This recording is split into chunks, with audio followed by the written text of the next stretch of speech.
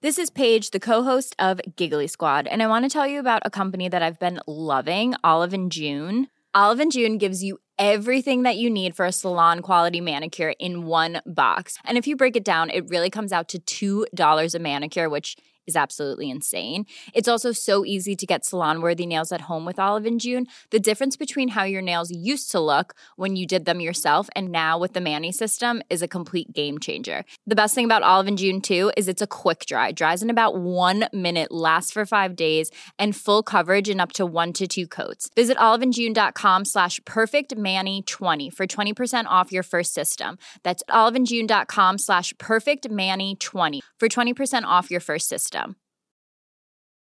Quality sleep is essential. That's why the Sleep Number Smart Bed is designed for your ever-evolving sleep needs. Need a bed that's firmer or softer on either side? Helps you sleep at a comfortable temperature? Sleep Number Smart Beds let you individualize your comfort, so you sleep better together. J.D. Power ranks Sleep Number number 1 in customer satisfaction with mattresses purchased in-store. And now, save 50% on the Sleep Number Limited Edition Smart Bed for a limited time. For J.D. Power 2023 award information, visit jdpower.com/awards. Only at a Sleep Number store or sleepnumber.com.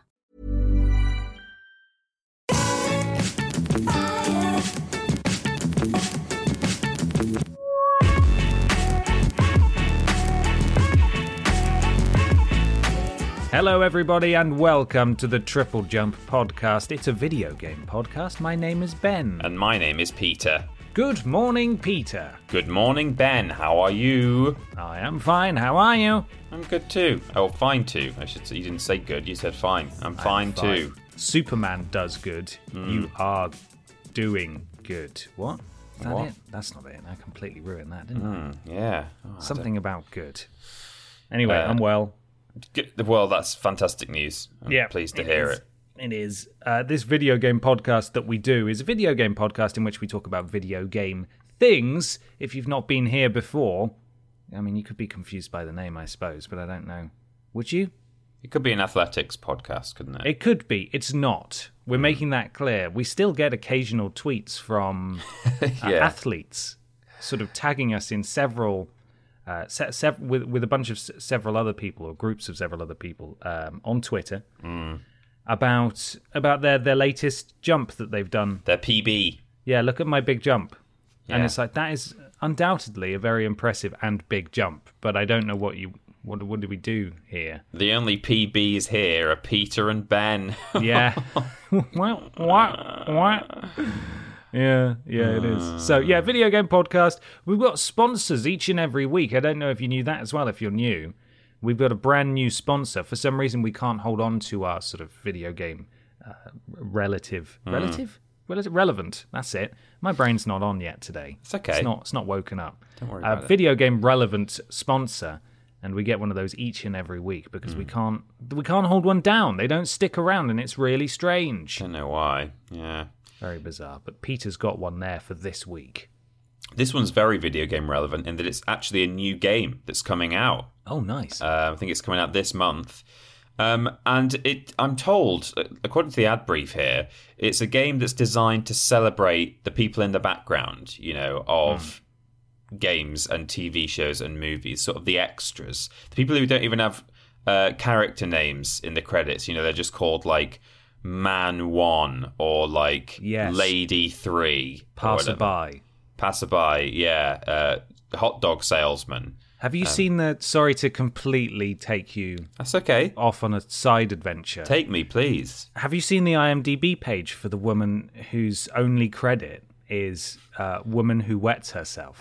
No, I've not. Okay, wow. Let me see if I can find it. What film is it in? Who wets herself. I haven't looked at it for about 10 years. I'm sure. Anne Sellers. There we go. Right, her name is Anne Sellers.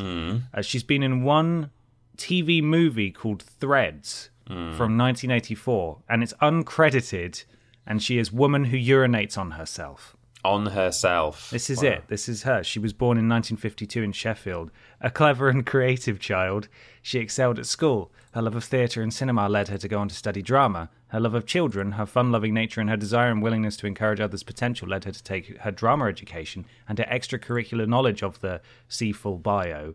And then she's got one credit, which isn't really a credit. Wait, why's she got a whole bio written for her if she's only wet herself in Threads, was it called? In 1984, yeah. And Sellers, there she is. And that must be a photo from the film in which she wets herself. Maybe that's the exact moment. It could be. She looks like she probably is doing right now. Yeah, unfortunately, she passed away in 2015. A legend. This is the first I'm hearing of this, because as I said, I haven't checked for a while, but... Oh, she was born in 1952, so... So this is what you're talking about, though, like woman who urinates on herself in the credits. That's the kind of caliber, yeah? Yeah, so there's this new game coming out to celebrate those sorts of characters. So they picked one at random. They chose for the antagonist of the game. It's Man 3 from Iron Man, the first Iron Man film. There's just a man in a crowd somewhere. He's called Man 3. So your whole goal in the game is to hunt down this antagonist and just whack him right in the face. You know, whack him. That's all you're going for. Coming soon, this month, I believe. Hitman 3. Oh wow! You have to be careful how you say it, because actually, I'm told that there's like another game coming out that's like legally similar.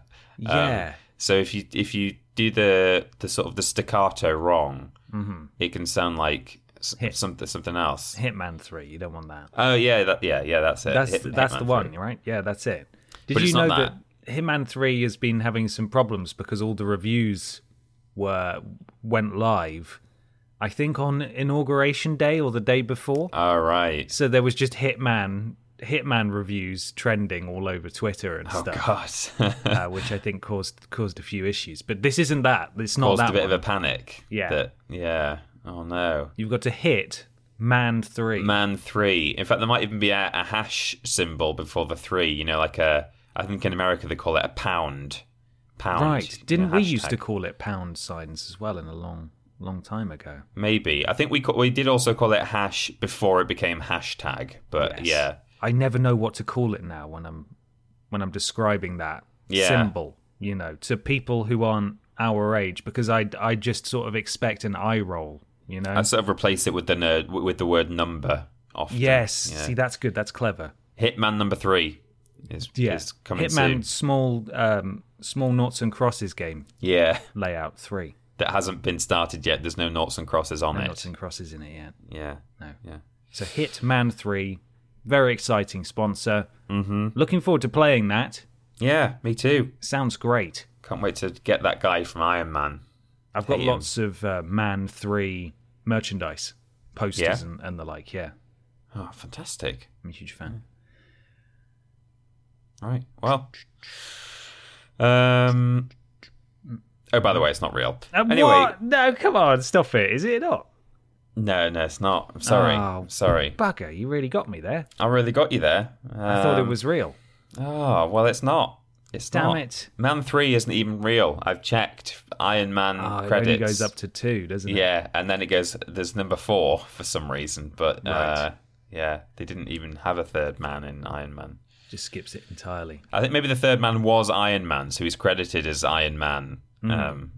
I don't know why 2 background extras got top billing over Tony Stark, but, you know, it happens, I guess. That's just how it goes sometimes. Yeah. Yeah, that is just how it goes. No, this isn't a real sponsor. Of course, our actual sponsor, as it is each and every week, are the wonderful patrons over at patreon.com/Team Triple Jump, where we have loads of tiers available that you can support us financially at. The lowest tier, $1, gets you access to asking questions on this podcast. So why wouldn't you consider maybe doing that? Yeah, what? Why not? Why don't do that? All the questions we've got this week come from the patrons who support us there. So if you want to get involved, consider doing that. Patreon.com/Team Triple Jump.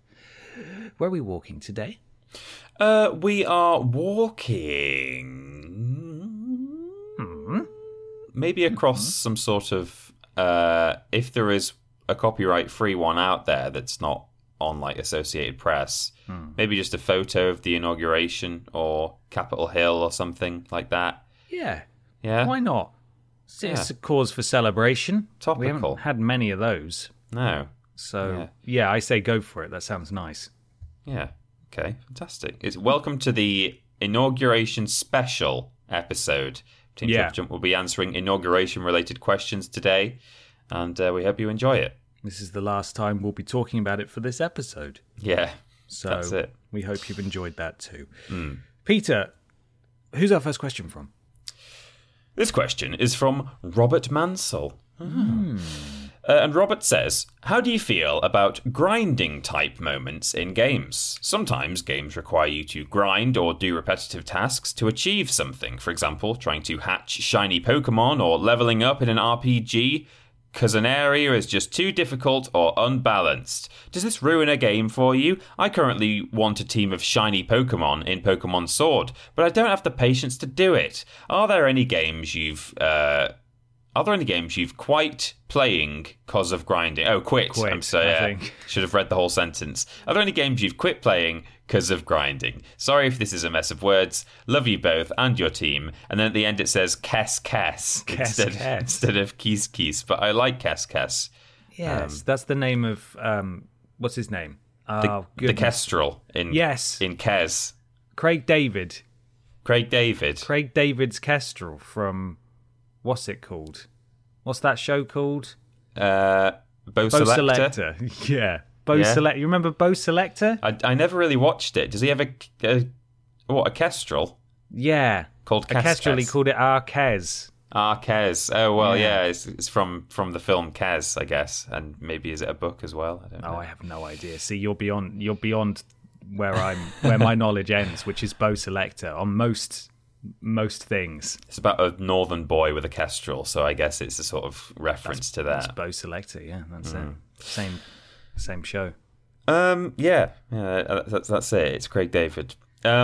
So, I mean, for me, to an extent, it depends on the game. I think it just kind of depends on whether the grind is actually fun, because it can be. You know, sometimes a grind is only a grind in so much as you are doing the same thing over and over in order to achieve for the greater good, But you can enjoy doing that, and in that sense, it's not a grind because it doesn't feel like a chore, you know? So, for example, I used to grind in MMOs, but, you know, as much as anything else, I just liked going out into an instance with some friends in, like, my guild or whatever, and just like, chat to them while we just walked around, like, attacking loads of medium enemies. You know, I used to play a bit of Guild Wars back in the day.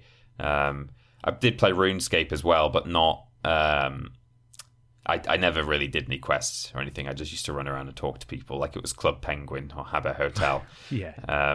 So yeah, in MMOs I didn't mind doing it because I would just kind of chat to my friends and stuff. And in something like in Battlefront 2, which I know I talk about quite a lot. You have to do a lot in that game, particularly when you first start, to unlock heroes and stuff, which was the whole source of the controversy around it. But also, you know, it's got a progression system where you unlock weapons over time. Like, the more you level up in each class, then, like, eventually other weapons become available to you.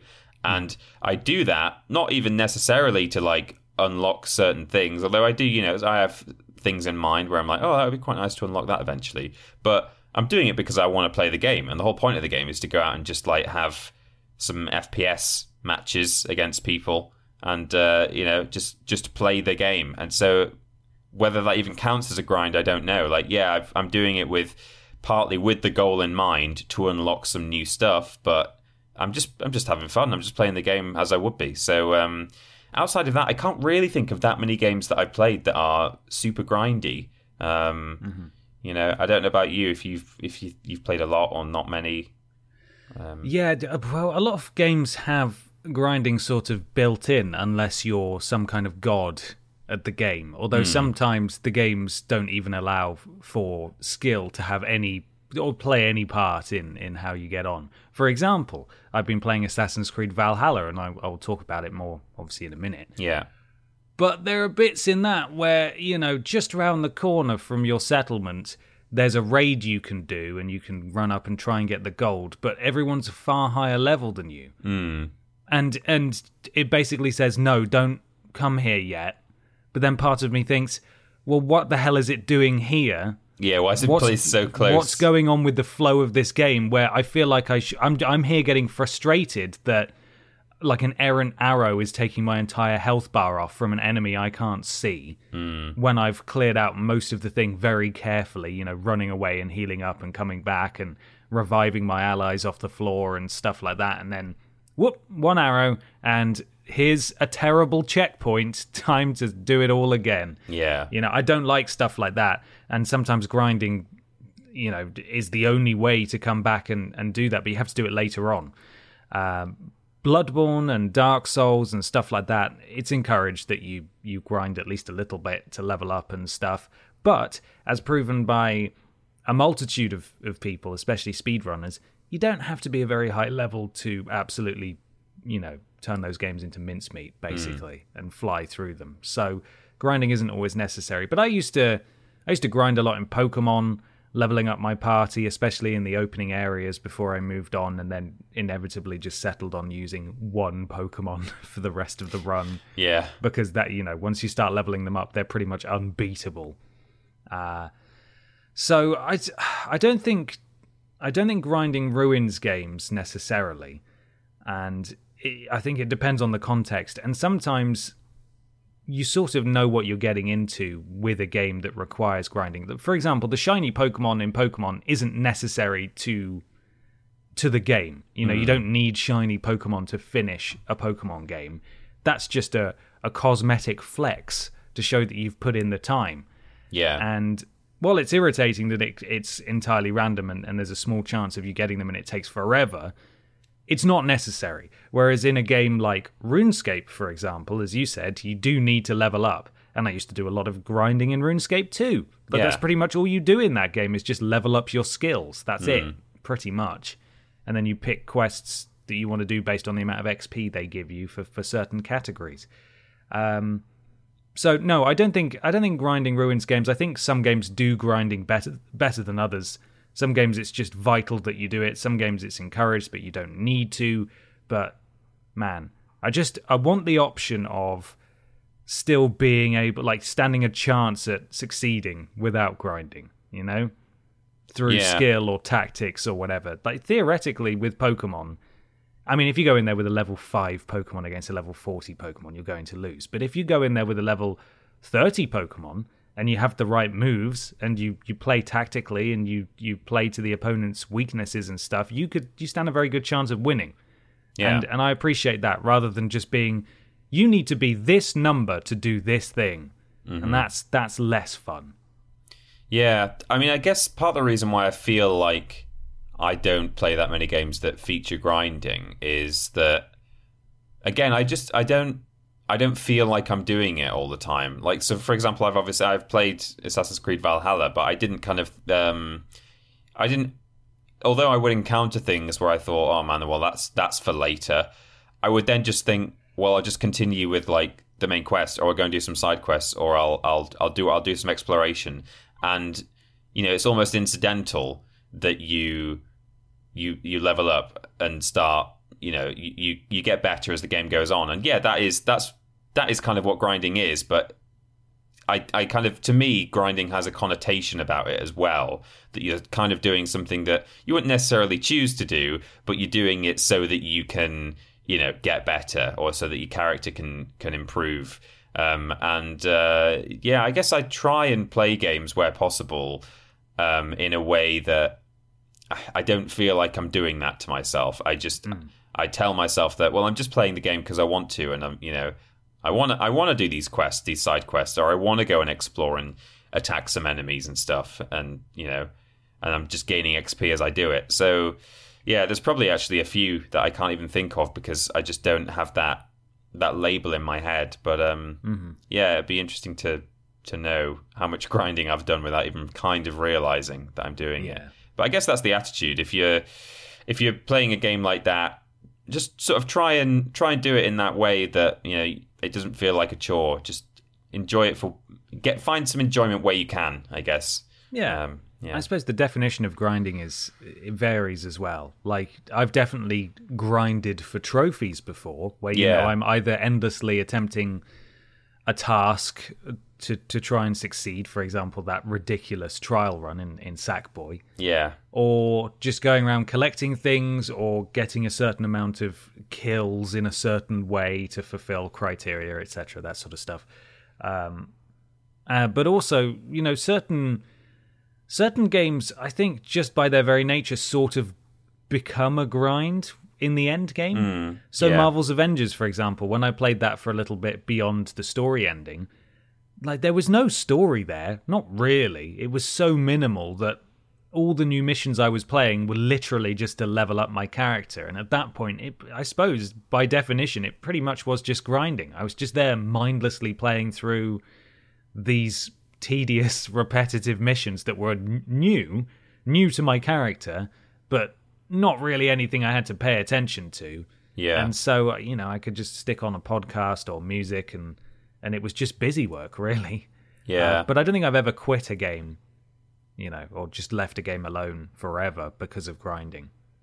And I guess almost a sort of subtype of grinding would be farming to an extent that, like, so I remember in Kingdom Hearts 1, there's an optional boss where you fight Sephiroth. And he's got this move that he can do. I don't know if it's based on something from Kingdom Hearts, from Final Fantasy, where he can knock all of your health down to 1 HP in a single... He just sort of says a word, and he doesn't even have to touch you. He's on the other side of the arena, and he'll just do it if you don't interrupt him. Yeah. All your HP will go to 1, and all your MP will go to 0, so you can't use your cure spell on yourself either. So you've got 1 HP, and you've got no magic to cure yourself. So the best thing to do is to go into that fight with loads and loads of elixir potions, which will fill up your health and magic if you use one. So I did a big old grind or farm for money / elixir potions if they were dropping, or money to buy them from a store somewhere. And I guess in a similar way, going out and just digging for cobblestone in Minecraft, that's in its own way a kind of grind, and I've done plenty of that. So it does partly come down to semantics, I suppose, as well, like how you define it. It's built into games, though. They've got to get that playtime out of you. As I said, some definitely do it more obviously and worse than others, but it's varying degrees of, is this a chore? Question mark. So well, it's time for a new section, Ben. Sorry, it's not a new section at all. I've just realised we do this every week. What? Yeah, we do. Yeah, I've never seen this before. Well, you might when I say it. It's called What We Play In. Oh, it's What We Play In time. Time to talk about what we play in. Peter, what are you playing? I have started Horizon Zero Dawn. Oh my god! It's happening. Peter's finally working through the games that he's been trying to work through since sort of last year. Incredible. Wow, it's a good game, isn't it? I'm really liking it. Yeah. So obviously I knew... I've seen bits and bobs of it. I've seen clips, and you know, when you do a list YouTube channel or multiple list YouTube channels for the past couple of years, you do pick these things up over time, either through stuff that you're presenting or stuff that other people have done on the channel that you're watching. So I obviously knew sort of what it looked like. I knew the vague design of the world, the overall aesthetic of the kind of tribal / mechanical things. I knew a little bit about Aloy, and I'd seen how the game plays to a certain extent, but there's nothing quite like being hands-on with a game to get the full experience. So, you know, you can sit and watch as many little snippets as you like, but to actually sit down with a controller in hand, man, I really like the way that game plays in terms of flow, because you can kind of take the piss a little bit with how you traverse the landscape.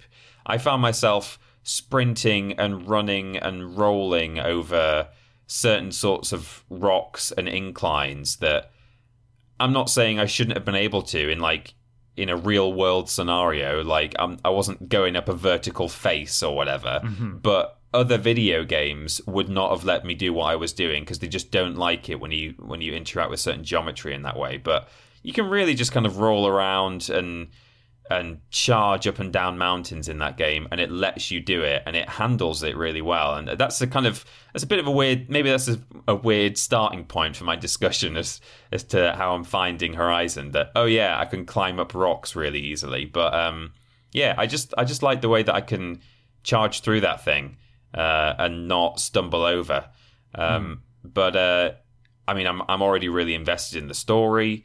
I've basically, I think I can kind of talk about story for a game that's that old at this point without spoiling it for too many people. I've got to the main little sort of town, ready for the proving. So that's what I'm going to be doing next. Already I care a lot about these characters. I'm intrigued by the world. I want to know what has happened, both on a personal level to more than one character, and also I want to know how the world got to where it is. You know, I've heard a few little recordings already that I found, you want to know how the world ended up that way. I've got already sort of a vague theory that AI and machines just took over the world and thought, hey, this is a good form to take in order to survive well, but there's got to be more nuance to it than that. So it's very exciting, and I'm also killing every single animal that I come across because it's just fun to shoot stuff with bows and arrows in that game, isn't it? And when I say animal, I mean like actual real life wildlife. I sometimes avoid the machines because it's just easier. But hey, if I see a turkey, that turkey is going to die. That's a dead turkey already. It's a dead turkey right there. Merry Christmas, you filthy animal. Mm-hmm. So, really having a good time already. And I've not actually played that much this week, so can't wait to sit down and play some more. Excellent. And I think outside of just sort of streaming things and so on, that's the only thing I've played, just on and off throughout the week. So nice. Yeah, there you go. Nice. What about you? What are you playing? I played Scott Pilgrim vs. the World, the game. Happy anniversary. The re-release. Thank you. I loved the film when it came out 10 years ago. I loved the game when it came out 10 years ago as well. Obviously got into the game because of the movie. And while the game is based more on the comic, or the graphic novel, I should say, that the movie is based on than the movie, there's definitely similarities in like character design and how they were portrayed in the, like how things were portrayed in the movie definitely influences the game as well. So if you're not familiar with it, it's a side-scrolling beat 'em up to 4 players where you can play as Scott and his friends, and this version is a re-release because it was taken down from various storefronts and stuff and started to disappear, which was really sad. And it includes all the DLC, so you can play as Knives and Wallace as well. So there's a couple of extra characters. You level up as you go. You collect money from beating up baddies, and you can level up certain stats and stuff with the money. You can buy things, and it's all very funny, and the art style is really, really nice. The music's incredible.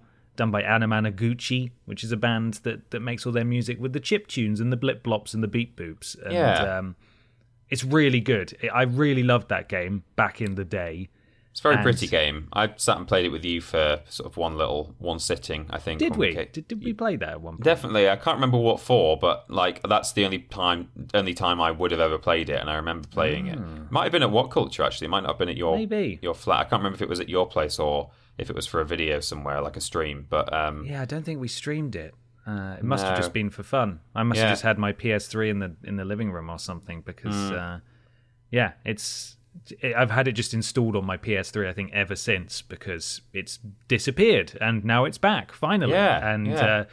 It's the PS4/current gen version. So I played it on PS5 through backwards compatibility, and it's now got online support as well. The online does not work at all, and I kept crashing out of people's games and getting disconnected, and people would join and things wouldn't load properly, so a bus would come onto the screen, and the bus is meant to come onto the screen and then drive off and reveal a load of enemies that it's dropped off, but the bus arrived and it would never move again, and it's just like weird stuff like that. So the online does not work currently, which is a real shame. Right. And I hope they patch that. But obviously local multiplayer is fine. I played through the whole thing on my own. It's really bloody difficult to start with. You get the crap beaten out of you all the time. And it's only when you start to level up and buy certain power-ups that permanently buff your chosen character that you actually start to succeed, because it really is... You do just get the crap beaten out of you to begin with, and there's a brick wall in that sense. But if you persevere and just sort of grind maybe. Yes, and go collect some currency, you can then start to see some results. And there's lots of guides online about, what you should spend your money on and stuff. But I really, really enjoyed playing that through. I did it last weekend, and it brought back a lot of memories. Just sat there, getting quietly frustrated, and then feeling you go from being massively underpowered to being a god very quickly in that game. So that was nice. It was nice to experience that game again and own it again after so long. Lovely. Yeah, such a lovely game. Played some more Zombies. Really enjoying Zombies. Zombies is the new Warzone for my friends and I. We're always playing Zombies now, so that's fun. Valhalla. Assassin's Creed Valhalla. My frustrations and hang-ups on Ubisoft open world games are well known on this podcast. Yeah. And this is the first Assassin's Creed game I've played. Well, it's certainly the first one I've played since they made all those big sweeping changes with Odyssey and Oranges. Remember Oranges? The one set on the fruit? Assassin's Creed Oranges? Oh, yeah, of course. Assassin's Creed Oranges. It's a good one. There are sphinxes in it, but it's also about oranges. You just go around making Tropicana. Tropicana. Yum, yum. Delicious. So much sugar, though. Yeah. It's just sad. Anyway, so they've RPGified it a lot since then. And this is my first experience with that. I dabbled with... Let's see. I platinumed Assassin's Creed 2, Brotherhood, and Revelations. Then I played Assassin's Creed 3 and I didn't like it, but I finished it. And then I played Assassin's Creed 4, which is a lot of people's favourites, and I just couldn't get into it. And since then, I've not been interested in Assassin's Creed. Right. And that was also around the time that, Far Cry 4 came out, and it was basically more of Far Cry 3. And I really started to see the pattern emerging in how Ubisoft designed their games. And I was like, I'm just not getting anything out of these anymore. And I don't enjoy it. So this is me giving it another go. And on the whole, I quite like it. There are definitely... I have some real frustrations with it. As I mentioned earlier, I don't like the fact that things are gate-kept from me immediately. It's sort of like, I'm here now. I'm a Viking, and I'm here now. Can I please raid? No, you cannot. You must not raid. You will die. You will die. You're a Viking and you will die. I'm enjoying the power fantasy of walking into a room in a cutscene and everyone going, Eivor! You Tony Robinson sounding rascal. He does sound like Tony Robinson a bit to me, and it's that accent for some reason. Really reminds me of Time Team. Yeah. I mean, I've almost forgotten exactly how his voice goes now. It's been a couple of weeks since I last heard it, so I'll have to maybe watch a clip. There's just something about it that reminds me of Tony Robinson. But yeah, everyone's like, oh, here he is. Here's the guy who likes to kill everyone. I'm like, yeah, that's me. It's Tony. It's time to consult the GeoFizz. Yeah. And see where this bloody... The door's barred, is it, from this side? Well, how the hell do I get in? Because there's no windows on this longhouse. Whatever it is, Can't get in. So I like that. I really like the setting of England. I find that really interesting. And seeing all the Roman structures still there, albeit in ruins, is fascinating. Like, it's a really pretty game. And it gives me big Witcher 3 vibes in that sense. Just very lush and vibrant and orange and green. And, it's just a very, very good-looking game. I'm not a fan of the leveling up system. Spend a skill point and get 2.5% extra stealth damage. I don't care about that. That's rubbish. I hate that. That's really meaningless. I was also, up until I actually started to level up a bit, not a fan of the combat either, because I just felt like I was getting killed a lot, and I don't like the fact that the dodge and roll is square instead of circle, because they can't map two things to the same button. Yeah, I think I changed my shoulder button controls in that game as well, because I didn't like the way, I think it was the way the bow is controlled. I think I switched that round, but yeah. Yeah, I wasn't a fan of that. It's growing on me now that I'm getting used to it, but I know there's lots of different weapon types, and I am trying to experiment with them, but I just wasn't really enjoying that. I also found the stealth not very good. I just found myself getting caught really easily all the time. Like, I'd put my cloak up and I would walk through a town where it says, you're not trusted. And then they would immediately all spot me and my hood would just come down and be like, oh, okay. All right, looks like we're fighting. It's probably because you don't have enough 1% increases to your stealth. But I'd be walking, like, you know, my thumbstick barely even leaning forward at all. I've got a hood up, and I'm trying to just blend in. Like the game tells you to right at the start. It's like, if you put your hood up and walk, you'll blend in. Mm-hmm. And then I just slowly see like a bar increase and increase and increase. And it's like, no, they've seen me. Yeah. And then I have to sprint out of the town again and reset. So the hidden blade is pretty much useless to me. And as has been seemingly increasingly the case with Assassin's Creed over the years, the assassins part is becoming less relevant. And it's becoming more annoying that it's even there. You know, I've done my bit where I was pulled out of the Animus to walk around my little hut in America. I know. And it's just like, I hate this. I don't want this. I just want to be a Viking. So as a Viking game where you're not doing any assassinating or sneaking, it's actually pretty good. Yeah. And it's the level of detail that only the sort of the manpower or woman power and other power that Ubisoft and their vast network of studios can pull off. You know, that level of detail in the open world is really impressive. And I am, for my own sanity, to try and get through this game, because I don't like the amount of things that are on the map. I still don't like how they do that. There's just too much, and it's all there all the time, and I don't like it. And so I am mainlining this game. Right. I am getting in my boat, and I am just traveling to the objective, and if there's any raids to do on the way, I will do them. And that's it. And that's all I'm doing. And that is the way that I'm enjoying this game so far.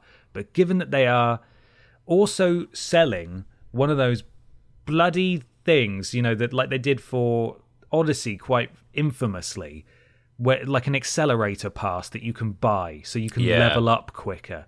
Like that's just, they're solving a problem that they've created by making their games too big. And if I reach a point where the main story says, right, main story suggested power level for this is 120 and you're only level 70, it's at that point, going back to our first question, that grinding may put me off a game.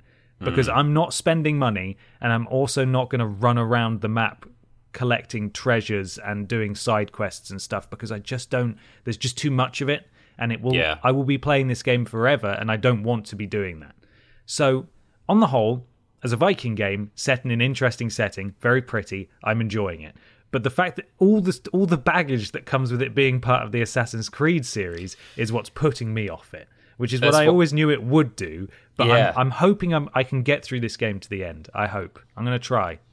It's what put me off, because I think I knew that I could sit and continue to play it now at the moment if I really wanted to. But for one thing, I had other games calling to me that I kind of wanted to play more, or had been wanting to play for longer. And I knew that even though I do currently have the patience to continue with it now, I don't think I would have the patience to complete it. So I almost kind of thought, well, if I'm not going to complete it anyway, you know, if I'd rather just like tap out now and come back to it later, I may as well, because I'm not going to finish it on this run either way. So, you know, if I want to go and play Horizon instead, I've got a taste for this game. I've enjoyed exploring the world. I've done some like side questy things and collectible things. I've done some main questy things. But, you know, I too found it, I thought it was a bit contrived how they made it an Assassin's Creed game by having, this is a really minor spoiler, but like, or just the way that he acquires the hidden blade. Yeah. Because, of course, a Viking wouldn't have a hidden blade, but conveniently he ends up with one through a story piece that happens. A guy. And, of course, cutting out of the Animus and having to wander around in America, I just thought was like, because one of the last Assassin's Creed games I played seriously was Syndicate, and I seem to remember that game not actually having any playable bits outside of the Animus. I think it was always a cutscene, so you could just kind of, I can't remember if it let you skip it. It probably did, but if not, you could just kind of zone out and think, all right, well, soon this cutscene will be done and I'll be back in the Animus again and continuing. It didn't make you... the moment it gave me control outside of the Animus, I was like, flip this. Like, I do not want anything to do with this story arc. I don't know what has happened up to this point. Apparently, we're in some sort of post-apocalypse, seemingly, or, dystopia anyway. And I just have no interest at all in that. And I want to live in Viking Britain.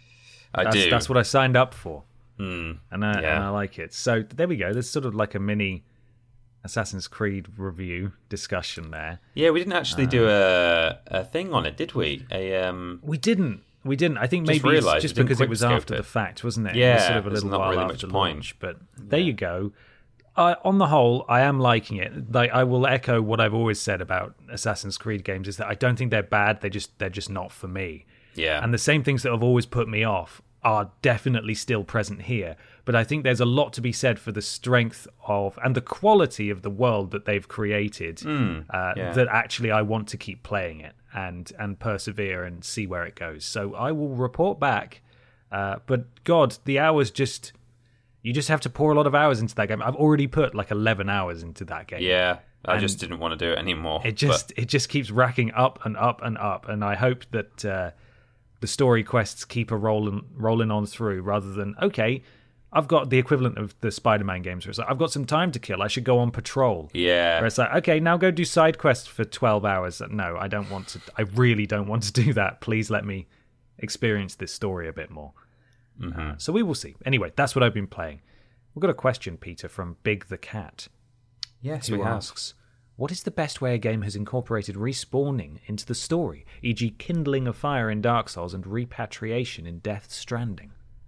It's a good question. I like this question. Thank you, Big the Cat. What are the best death explanations that you've had?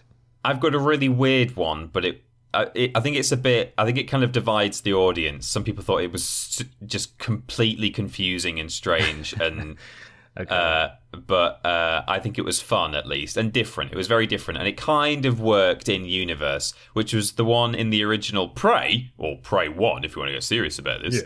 Yeah. Did you ever play... Well, I know you didn't play that game, but are you aware of what the respawning was like in that game? No, I know very little, apart from the fact that you played as a Native American. Is that well, exactly? Yeah. So you played as a Native American, and you end up on a sci-fi spaceship. So it's mostly a science fiction game where you've got, the ship is a sort of weird mixture of metal spaceship and also horribly organic. Like, there's sort of pipes coming out of the wall that end with sort of sphincters and things. It's really gross, and all the weapons are like that too. Right. But when you die in that game, you suddenly end up with it completely pulls the rug from under you in terms of genre and theme and aesthetic, and you end up in the Native American spirit world with a ghost bow and arrow in your hand, and there's all these ghost birds flying around on sort of in the distance.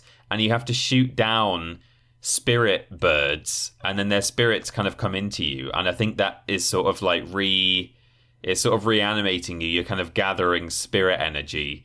I don't remember the exact sort of terminology they use or anything like that, but it was very strange. Like, you would die, and suddenly you're on this like rock floating in just a complete empty void, and you have to shoot all these like falcon eagle things as they fly around.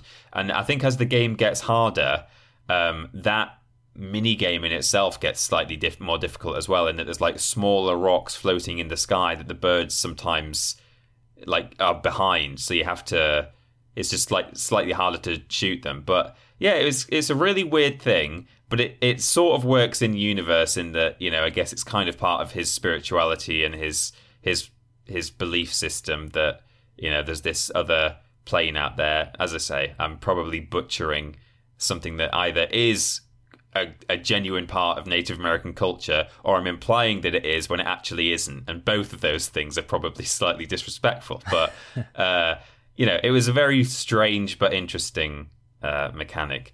I also, though, I remember in Prince of Persia: Sands of Time, do you remember what would happen when you died in that game? You would fall off a cliff, and the prince, he narrates that whole game. So in cutscenes, he would say, I made my way up to the balcony, and I spoke to the person who was there.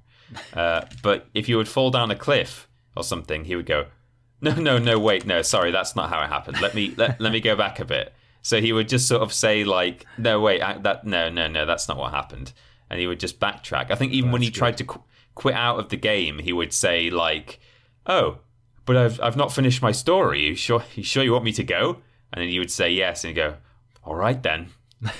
So it's just sort of strangely narrated, cool, the entire thing, but it was pretty cool. Yeah, it's fun when a game can tie its sort of the respawning and death into its world and its narrative like that. Yeah, and not every BioShock, I guess. Yeah, exactly. Yeah, the Vita Chambers in BioShock is another great one. But not every game can do that. Obviously, it wouldn't make contextual sense for Joel from The Last of Us to fall off a roof or something and then suddenly come back. There'd be no in-universe. So they're for a lot of games, their only choice is to just put mission failed or game over, reload last checkpoint. Like that, obviously, you have to do that.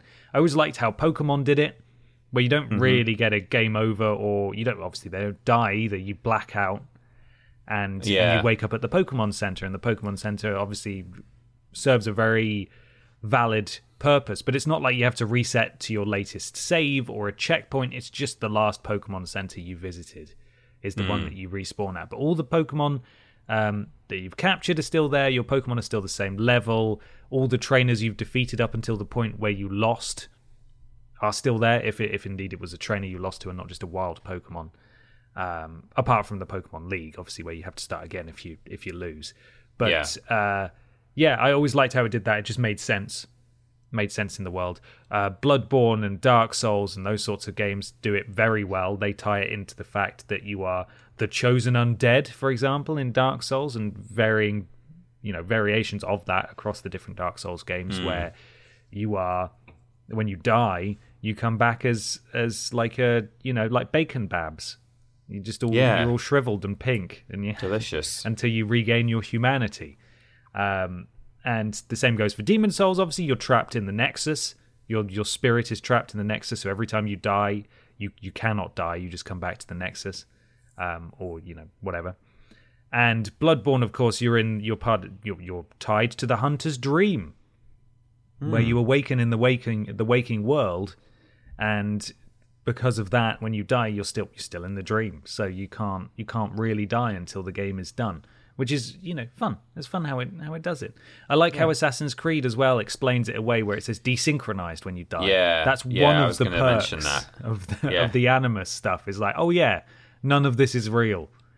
And so you sort of ended up on the wrong timeline, or your memory is incorrect here. Sort of thing. So you come back and stuff. So there's lots of cool things that games do to explain that stuff. I think similarly to Prey.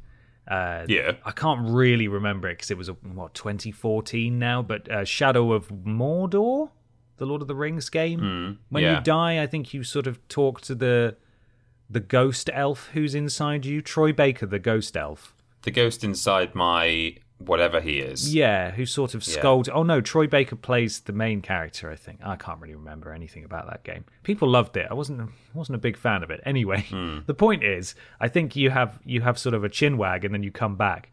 And of course, Sekiro, you can die twice. You can just get up off the floor.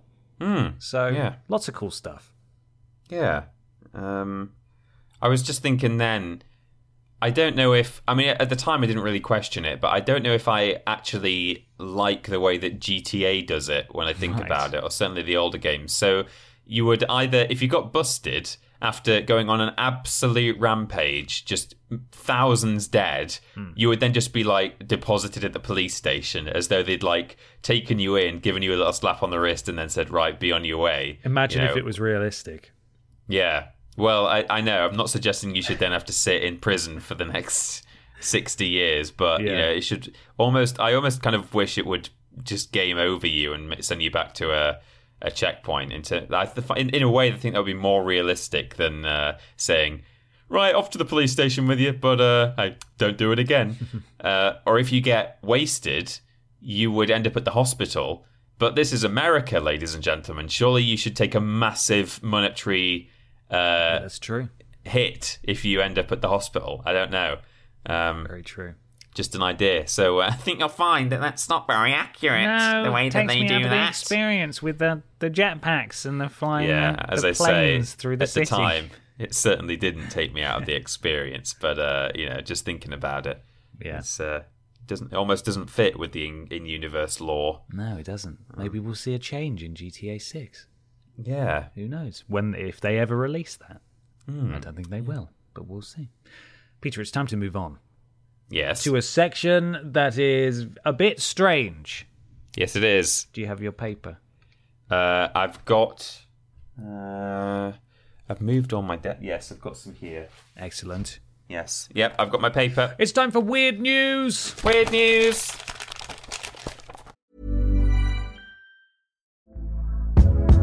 Hey there, it's Michelle Norris. I'm host of a podcast called Your Mama's Kitchen. When I travel, I'm usually looking for a way to find a taste of home when I'm not at home. And one of the things I love to do when I am at home is entertain. And Airbnb allows me to do that. When I was in California recently, I rented a house that had a great kitchen. And when we were sitting around the table, we're all thinking, we're in someone else's house. Someone could be in all of our homes as well.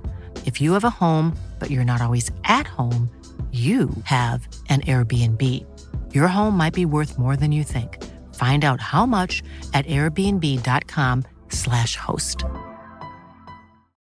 Millions of people have lost weight with personalized plans from Noom. Like Evan, who can't stand salads and still lost 50 pounds. Salads generally for most people are the easy button, right? For me, that wasn't an option. I never really was a salad guy. That's just not who I am.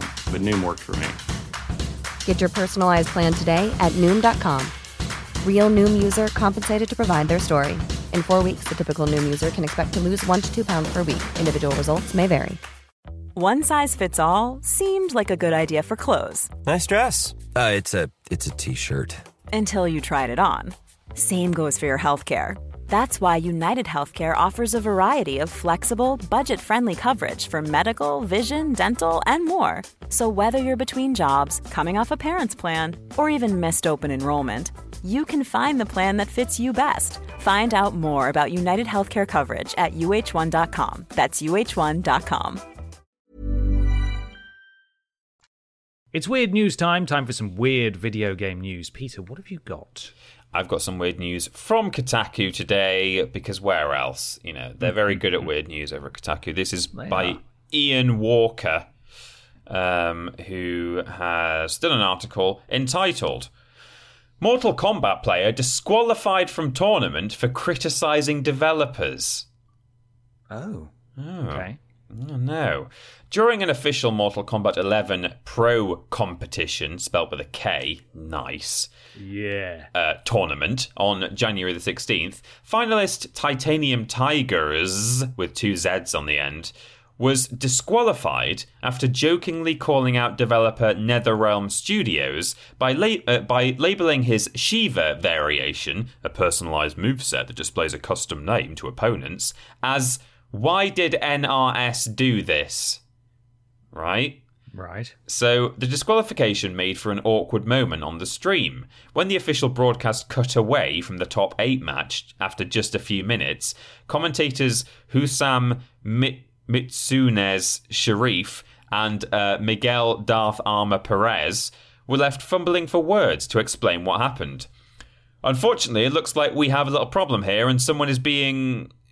We got a situation, Perez told viewers, while he and his partner appeared to listen to producers in their headphones. I don't know what we can publicly say, but we definitely have a situation here. Shortly after, Perez said that Titanium Tiger's opponent would be advancing despite the match having not been officially decided. No reason was given, but Perez went on to remind everyone to abide by the rules, everybody's got to be respectful, implying that that was the reason Titanium Tigers had been disqualified without coming out and saying so. NetherRealm Studios and parent company Warner Bros. Games have not responded to Kotaku's request for comment. The variation name Titanium Tigers... the variation name, Titanium Tigers, told Kotaku, was supposed to be a very mild criticism of Shiva's strengths. It was meant to be funny, since the character I was using is basically extremely easy, Titanium Tigers explained to me via DM. The joke was, why would they make such an easy character? Shiva has been a hot topic in MK lately due to her Dragon Drop Stomp attack, which apparently is, almost unblockable. Right. Titanium Tigers and his opponent weren't told about the disqualification immediately and continued playing their set off-stream for a few minutes. After being notified, he was allegedly left in the dark as to why he'd been disqualified and wasn't given a chance to rectify or challenge the situation. They banned me in the very first match where I used the name, he said. No opportunity to change the name was given and no one reached out to me. I'd have changed it instantly if I'd been given the option. Wow. While the official pro-competition rules don't specifically mention these kinds of protests, the Code of Conduct section does give organisers discretion to disqualify players for just about any reason, it says. Brilliant. And it's massively backfired because then in the MK community on Twitter, hashtag why did NRS do this was trending like wildfire. So way to go, guys. It went well. Absolutely smashed it. So there you go. People can just get banned from the competition for doing a joke name. Excellent. What a welcoming community. Yeah. Or welcoming management, I should say. Who'd have thought management for a video game series where you could rip out spines and stuff would be quick to judge? Yeah, they're really offended and upset by that. Yeah, that's strange. Anyway, weird. How weird. Weird news. Very weird news. It's time for some weird news from you, Ben. Yes, we're going to PCGamer.com and to Natalie Clayton, who's posted about the Bloodborne PSX game. I was going to read the title, but how I started that sentence wouldn't have made any grammatical sense. The title is Bloodborne PSX is a lo-fi demake of the From Software slasher. Yeah, I saw this, and for a minute I thought it was Nightmare Creatures when I was watching it, and I was like, hang on, This isn't Nightmare Creatures. I've not read about it, though, so tell me more. Okay, here we go. 5 years on, and a Bloodborne PC release still only looks marginally more likely than it did on day one. But while From Software's best game remains locked down on Sony's hardware, developer Lilith Walters' crunchy 90s demake of the gore-soaked Monster Hunter looks like one hell of an alternative. Okay, yes, it's called Bloodborne PSX, but no one's going to be playing through this lo-fi hunter's dream on old PlayStations. So, I would. Yeah, I would too. I mean, I hope that this gets fully released so I can stream it. Yeah. Because obviously they're not going to print it to discs because of all of the legal issues. But it might be playable on, they might be able to release an ISO to make it work on an emulator. I don't know how they're actually developing it though. So. No, me neither. So there's a tweet here from who was it? Let me just check the name. I've lost it. Where are you? Oh, Lilith. no. Lilith. Of Lilith, a video of the game running, and it looks fantastic. It's so blocky and angular, murky. And the hunter looks amazing. Like the hunter design that you play as looks really good. You got the saw blade there. They've got the wolf dog men people running around. Lots of missing assets and stuff. But as a sort of proof of concept, it looks amazing. Yeah, it looks so cool. For the past few weeks, Walter's feed has been steadily granting a peek into a world where Bloodborne comes out in 1995, not 2015. It's a little blockier, the environment's a little more barren, and it's all very work in progress so far. But the core of the game, that is, battering nightmare dogs with a rusty saw, is all there in its 420p glory. Developed using the Unreal Engine, Walter's demake isn't strictly a snapshot of what Bloodborne would look like in the mid-90s, but it's convincing, with enough of the same graphical quirks and crunchy textures to pull at the nostalgia of anyone with a fondness for that era. An impressive project in its own right, Bloodborne PSX also stands in conversation with a wider movement to bring back the wobbly vertices and fog-drenched environments of early 3D games, a movement that, through games like Paratopic? Maybe? And the Haunted PS1 label, recognises the visual style's ability to create powerfully unsettling spaces. So I think we had a conversation about this in the past, didn't we, about how what is considered a retro aesthetic for a game. Yeah. And how usually people just go for 8-bit or 16-bit or pixel art. Whereas, PS1's designs and aesthetics are unique in their own right and evoke their own feelings. Yeah, I think I mentioned, actually, there's a YouTube channel of a guy who's doing a similar project. I think it's called Cyrides with a Y in it, Cyreides, I think, something like that. Originally, he was doing a Spyro fan project in the graphical style of Spyro. He then got like a cease and desist, so he had to rebrand the whole thing. And now it's basically the same thing, but it's all just sort of been asset swapped for a new character, like a flying squirrel thing. Right. And he also recently just did a little extra project for like a Halloween themed game with this kid with like a little torch that's going around a haunted house. And he did an opening cutscene for it as well. And it's all done in that style, and it really does like awaken something in you. Like, you would think that your nostalgia for games like that is the nostalgia is for the games, not and that just seeing the art style somewhere else for a game you've never played before wouldn't necessarily make you feel anything in particular. But there is something about that, seeing completely new content but in that visual style that really does. I think if you're fond of that era, it really is very appealing. So, and as you say, or as the article says, there's also something about that style that, especially with the fog and sort of horrible, disgusting textures, can really make something spooky. It can really add to horror. I think it's partly why Resi and Silent Hill were so successful back then, is because it just worked, you know? Absolutely. I agree. I think we've had a similar discussion about how that extends to... There's a contingent of people who believe that horror movies are best experienced on VHS for that same reason, because of the clarity of DVD and Blu-ray and so on, and digital media, 1080p, 4K. Something is lost by having a murky, warped VHS to watch a horror film on. You can see everything. Everything's clear. There's no nuance, and I think it's similar. It's similar to this, and it's cool, because when you think of games that look like that, you don't necessarily think of refined control schemes or excellent gameplay mechanics. Not saying that they don't exist, but the idea of a game built to modern standards that looks like that is very appealing. Yeah. Be cool. Yeah. I'd play that. So there's my weird news. Oh, that's the end of the article there. All right. Yeah. Excellent. The next question, Peter, is actually from a different person. I got the name wrong. Oh. On the document? On the document, yeah. It's from the Jonin Cactar, I think. Well, actually, just before we got to that, I'm going to come out of Miller's voice because it's going to be a long couple of sentences. I just wanted to... There was a story that I nearly brought along today by Luke Plunkett, but I didn't bring it along because basically the entire story is in the headline, so I thought there would be no point reading out the full article. But it's Luke Plunkett, Kotaku. I'll just read you the headline because then I've literally covered it anyway. Man fined $270 for breaking lockdown to play Pokemon Go. Excellent.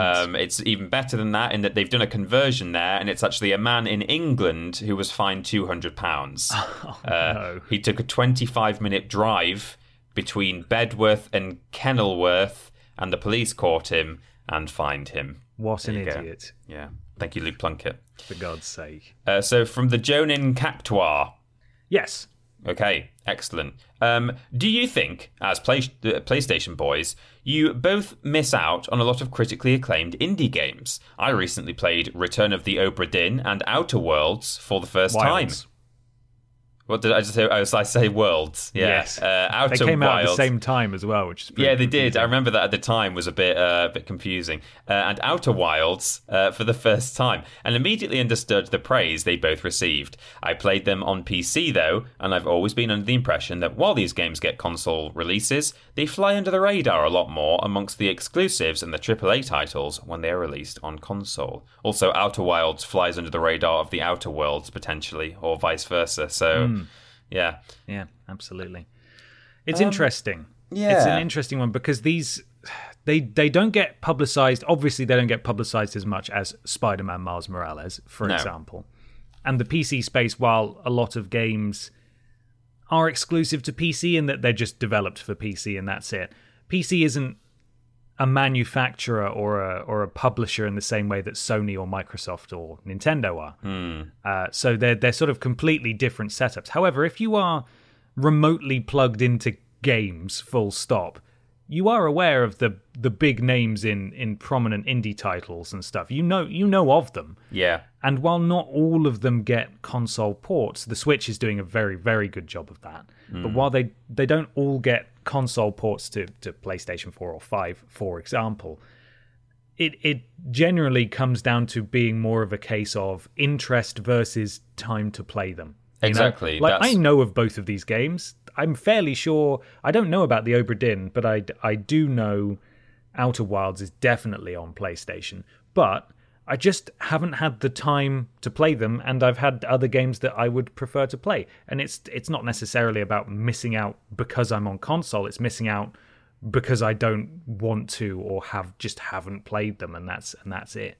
That's my exact answer as well. It's just that, I mean, I'm not hugely into indie games anyway. I know that's a bit of a generalized statement because the indie game, as we know, just means it's been made by an indie developer, and it can be anything. It could be a driving game, a puzzle game, a roguelike. It could be any. So, to say that I'm not into indie games is a bit of a silly thing to say. But the point is that if there were any indie games that I did like the look of, I mean, for one thing, I've got a PC, so if they were PC exclusives, I could play them anyway. But even in the case of those that as the questioner mentioned, who was it again? We've got the wrong name written down. It's the Jonin Cactar. Oh yes, of course.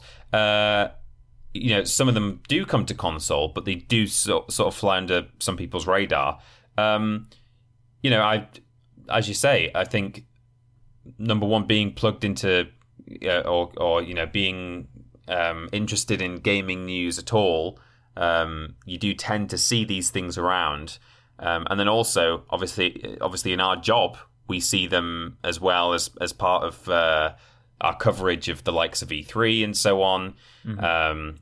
So I don't think anything really major flies under our radar. Personally, for us, I don't know about other people who are PlayStation gamers who aren't in this kind of job, but it's more of a case of whether I've got the time to play those sorts of games on top of everything else. I mean, I barely have time. It's no secret I barely have time to even play mainstream stuff lately. So, I'm not really going to be able to find the time to play indie stuff. But certainly, if anything tickled my fancy, I would give it a go. I'm still thinking eventually I might play... Oh, I've forgotten the name of it now. There's like a top-down kind of real-time strategy city builder game that starts in prehistoric times. It's about to get an upgrade, I think, as well. But I'll have to look it up now. There are some sort of smaller games that I would absolutely give. Humankind, it's called. Okay, yeah. Mm-hmm. I'll be, I'll try games as and when I want to, but it's a question of time sometimes. Absolutely, and I think if you were to sit down someone who literally boots up their PlayStation or their Xbox One, PS4, Xbox One, and just plays the games that they've got access to, or just goes on the PlayStation Store or the XBLA or whatever that's called now, and scrolls. Is it still XBLA? Or is it just a store now? I don't know. I don't know. It used to be the Live Arcade, didn't it? Feels like a very old phrase, doesn't it? It does. It they can't still be using that. I have no idea. I've never really been been on Xbox. Well, since Xbox 360, very briefly. So I don't. Also, I should say it's Dawn of Man, not Humankind. Oh, Dawn of Man. Okay. Yeah, Humankind is the other one that's coming out soon, but Dawn of Man is the one that's been out for a while. Gotcha. We're not doing a very good job of being convincing here, are we? We're clued into indie games. The point that we're trying to make is that if you were to get someone to boot up their PS4 or their Xbox One, and that's all they do, they just boot it. They don't follow internet news or stuff like that. And they just go to the store, see what's available, and they just see the big adverts for Destiny 2 and stuff. They're probably not going to know about the new indie games. But likewise, if you've just got someone who boots up their PC and goes to Steam, they may not also know about those games. They're far more likely to be prominently featured than on consoles. But I think it's when it comes to independent games, by their very virtue, they are smaller than AAA games. There is an element of knowledge that is required to actually even be aware of them, and that doesn't that stretches far beyond playing on PC.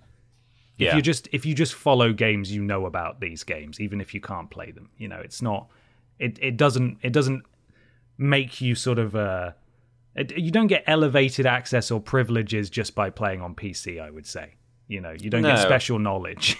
That's not how it works. No. People are still generally, if they want to be informed, they will be informed, sort of thing. Absolutely. And indie games are great as well. I do love an indie game, and I have been meaning to play Outer Wilds as well. But again, it's just time. You know, I don't have the time to do it when I've got Assassin's Creed Valhalla to get angry at. You know. Yeah, no, for sure. Is Little Devil Inside indie? I'm just looking it up now. That was a Kickstarter game that's upset a lot of people, I think. Because why does it upset people? People kickstarted it or GoFunded it or whatever it was, and now PlayStation's publishing it, I believe. Yeah, I'm just checking. Citation needed, and I think some of the backers are annoyed about that. At the moment, on the Wikipedia page, it's saying developed and published by NeoStream Interactive, okay, maybe but not. That might not be up to date. So, but you know, that's it's certainly it's indie style. I would say you look at that and it feels like an indie game, and you know that's an example of a game that I'm certainly intrigued by, and I will play. Whether or not it's technically indie at this point, I don't know. But you know, it certainly serves as an example to show that those games do come along. We are aware of them, and if we want to play them, we will, and I will be. 100%. Yeah. Right, it's time to move on. Yeah. To a big discussion. Big discussion time. It's time for the big discussion. The big discussion comes from Trevor Price, who says, "Hi guys, I've been playing my new Xbox Series S. It's fantastic for the price, but I do worry about the long-term value of the digital consoles. Will these hold their value or simply be bargain bin rubbish in several years' time? I've also dug out my original Xbox over Christmas to play Revenge of the Sith, and am reminded of the value the disc versions keep. Thanks, Boston and Patila." Patila. Yeah, I don't know where the L comes from. I was reading that before like yesterday when you sent this over, and I was like, where's the L in Patila from? Because neither of our names have L's in them. Yeah, it just looks like it's your name twice. Yeah. I'm barely present there. Yeah. Thanks, Trevor. Bentley present. So this is an aspect of this question we have touched on before, which is that physical stuff is great in that, you know, it lasts. You can play it whenever you like. You don't have to worry about servers going down. Well, I mean, you do, depend if it's a later game. If we're not talking about PS1, PS2 era, there are games now that are considered old that have been affected by servers no longer being online. But certainly going back a couple of generations, you know, if you're playing Revenge of the Sith or the likes of that, you know, I over Christmas. I played some PS2 stuff instead of PS5 just to have a little break or a little change. And there's huge value there. And as far as I'm aware, all of the discs that I own from the late 90s and early noughties still run. Because I've always kind of been fairly respectful of my discs and put them straight back in the box. They don't seem to be too badly scratched up. So it's pretty crazy that something I bought that long ago still runs. So in terms of value, you know, probably only paid 20 or 30 quid for those games at the time, if you adjust for inflation. And wow, that's fantastic. But yeah, you do have to wonder or worry potentially about the future value or the ongoing value of a digital-only console. I think for the foreseeable future, I don't think we need to worry too much about these digital-only versions of consoles becoming bargain bin rubbish. I think they're going to be supported for a very, very long time in terms of games coming out as digital versions on those consoles that can run well enough on the maybe downgraded hardware. And for as long as new games are being released, they will be worthwhile having, especially for people who are on a budget or people who aren't so bothered about having disc copies of things. Also, in the case of the Xbox, who's to say whether even more stuff will gradually be added to that library of games that you can play from Xbox's past? So that only increases in value if they just add more and more over time. So yeah, I don't think we need to worry too much about digital stuff ending up in a bargain bin anytime soon. Yeah. Yeah, I agree. I don't think those are gonna. You're not gonna. I don't think you're gonna regret buying an Xbox Series S. It is obviously inherently the budget version of the Series X, because even though they both play the same games, obviously it doesn't have a disk drive, which inherently means it just doesn't have as many features, which makes it cheaper, but also means it misses out on features.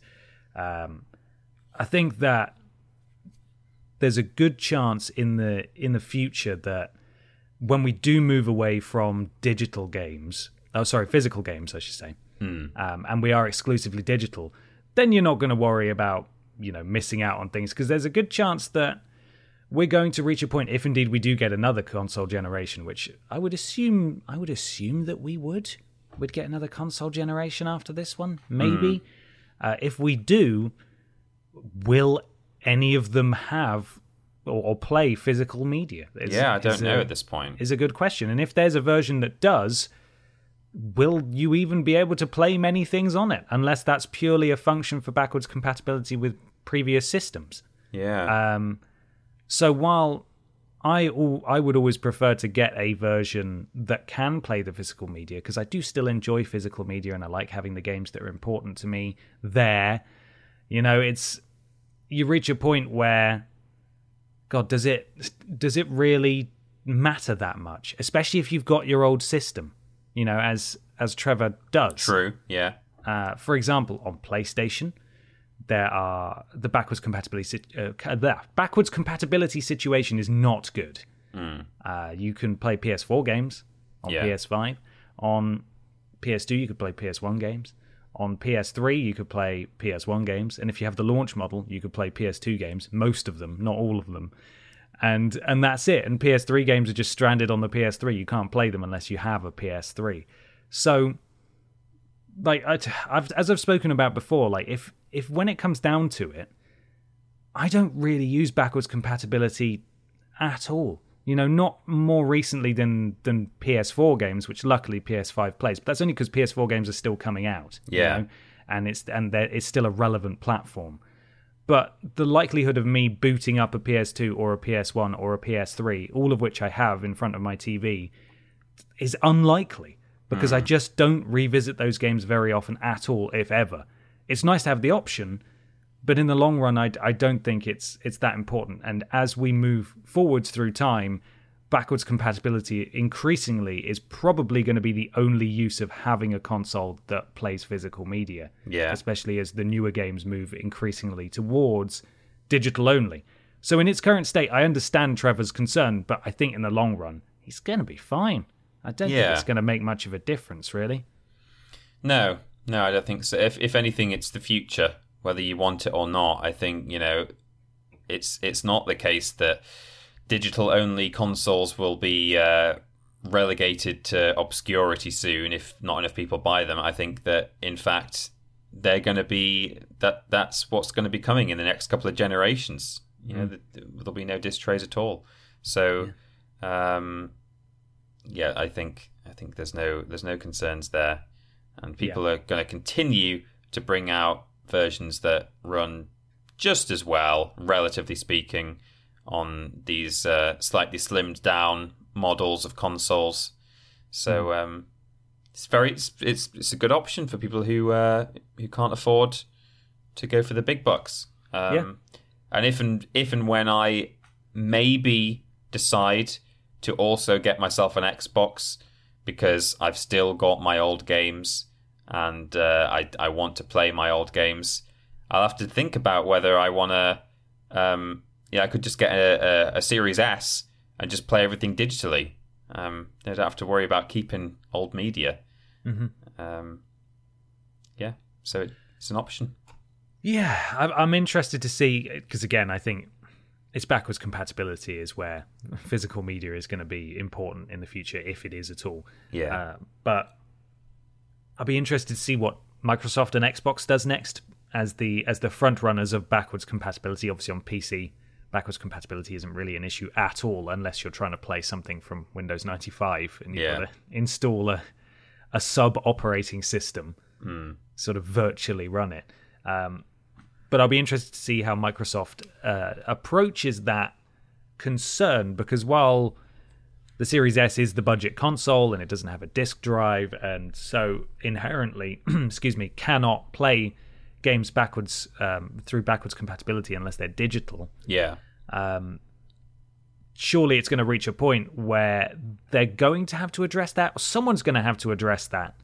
There was talk when the PSP Go was coming out, which is the digital PSP that doesn't have a UMD drive. There was talk of Sony actively pursuing a system where you could take your UMDs that you physically own and transfer them to digital versions of the games that you already own. They never did it, because obviously that would have been too good and Sony would never give us that, because how could they? But also, it seems like a logistical nightmare. But it's probably going to reach a point where that has to be resolved. Someone's going to have to resolve that issue or come up with a way around it. Well, or people will just be expected to buy things again. Because if it's in a generation's time, so for now, you've got the option to either play physically or digitally. So if you've got a load of physical stuff, it's kind of the onus is on you to make sure you buy a version of a console with a disc drive so you can play that stuff. But so I think that kind of covers this generation. But if we go up to another one and everything then is digital, then Xbox have to ask themselves, if we want to still be backwards compatible with the stuff that people already own, they will have to think about that.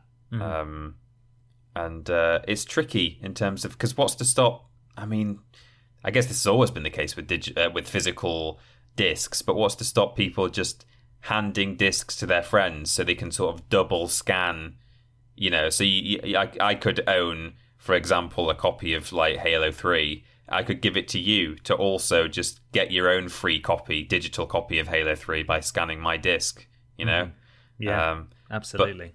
But, it's not like they're really missing out on a big sale there, I wouldn't have thought. So I don't know. No, that's the thing. They would have to be really cynical, because they're not making any money from Halo 3 anymore. Yeah, presumably. Exactly. Yeah. Just like Sony presumably aren't making any money from, what was it, Pursuit Force or something on PSP. Right. So what would be the harm of allowing people to pass one copy around? Because you're not losing any money. No. You've already made the sale. It's not, you're not going to sell any more.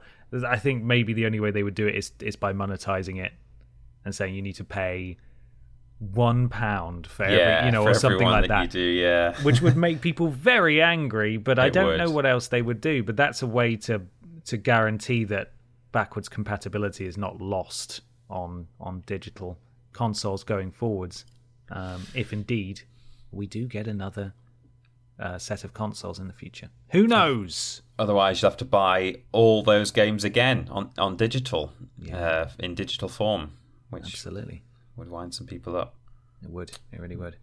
Well, there we are. That's the end of this podcast. We hope you've enjoyed it. And Peter's going to tell you where you can find us and how you can get involved. Yes, we are putting all of our content out on youtube.com and twitch.tv/Team Triple Jump. We stream on both of those platforms. And when we do, we are modded by Lobrotovich, Mazdadactyl, and Trowling Badger. Remember, on Prime, you can use... on Twitch, you can use Amazon Prime to get an Amazon Prime sub, Twitch Prime it's called. So if you've already got Amazon Prime just for, the postage and maybe the rubbish TV, it won't cost you anything extra. It's just part of the deal. You can get a free sub on Twitch with that.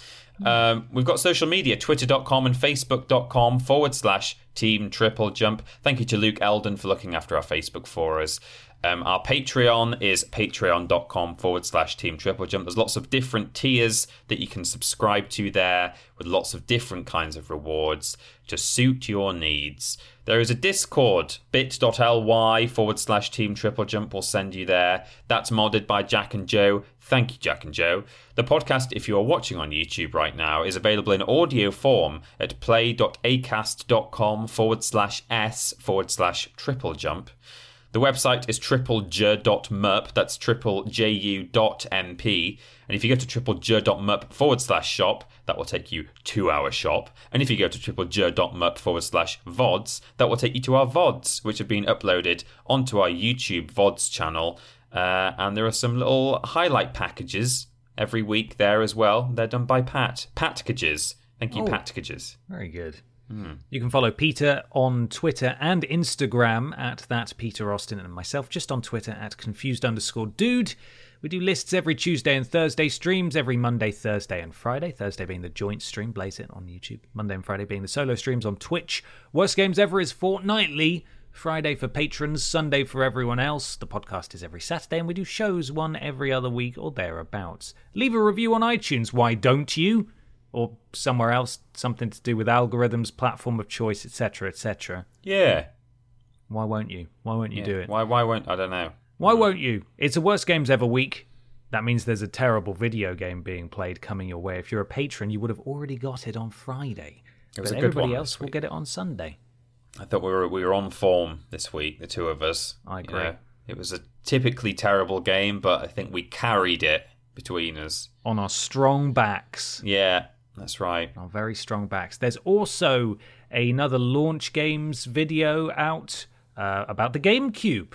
The Nintendo... Does that feel good?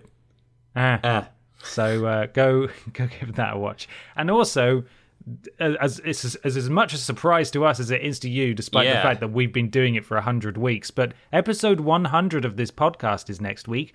Tell them, Peter, about all the big grand plans we have. It's certainly snuck up on us, and for that reason, we've basically got no plans whatsoever to do anything special with the episode at all, partly because we don't really see how the sort of varied format with all of its different segments could be, I was saying to Ben, if we just did a podcast where for half an hour we talked about, say, the latest episode of Great British Bake Off, then for the 100th episode we could do like best ever Bake Off moments and go for an hour. But because there's so much different stuff and different segments in this podcast, how do you do a special?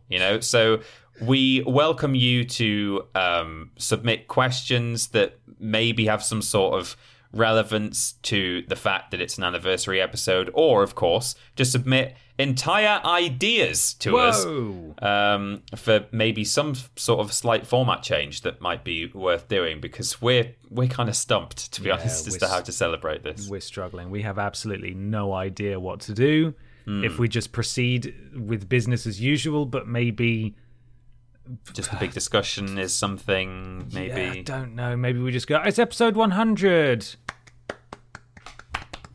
And then we just continue the episode as normal. No idea. Absolutely no idea what to do. If you have any ideas, please let us know. Yeah. We were going to reach out to Luke Plunkett from Kotaku, the chieftain of weird news, but then that seemed like a lot of effort and difficult to explain to him why we wanted him to come on the podcast. So that's been nixed.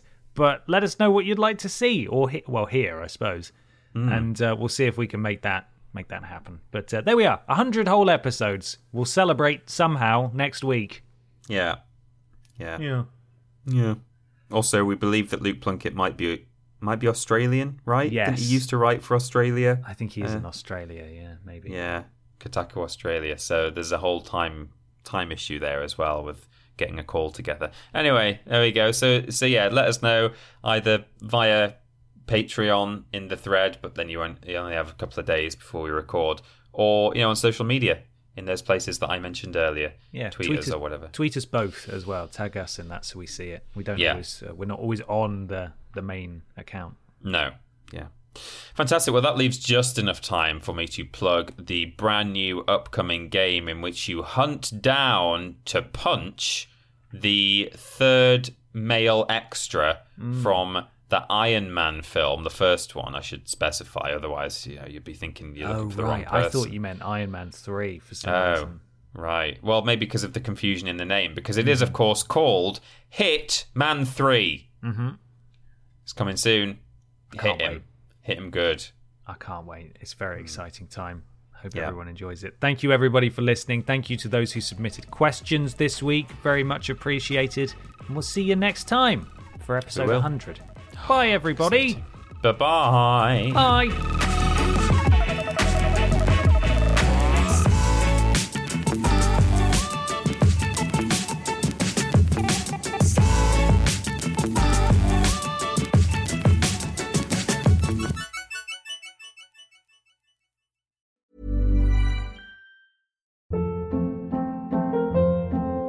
Hold up. What was that? Boring. No flavor. That was as bad as those leftovers you ate all week. Keke Palmer here, and it's time to say hello to something fresh and guilt-free. Hello Fresh. Jazz up dinner with pecan-crusted chicken or garlic butter shrimp scampi. Now that's music to my mouth. Hello Fresh. Let's get this dinner party started. Discover all the delicious possibilities at HelloFresh.com.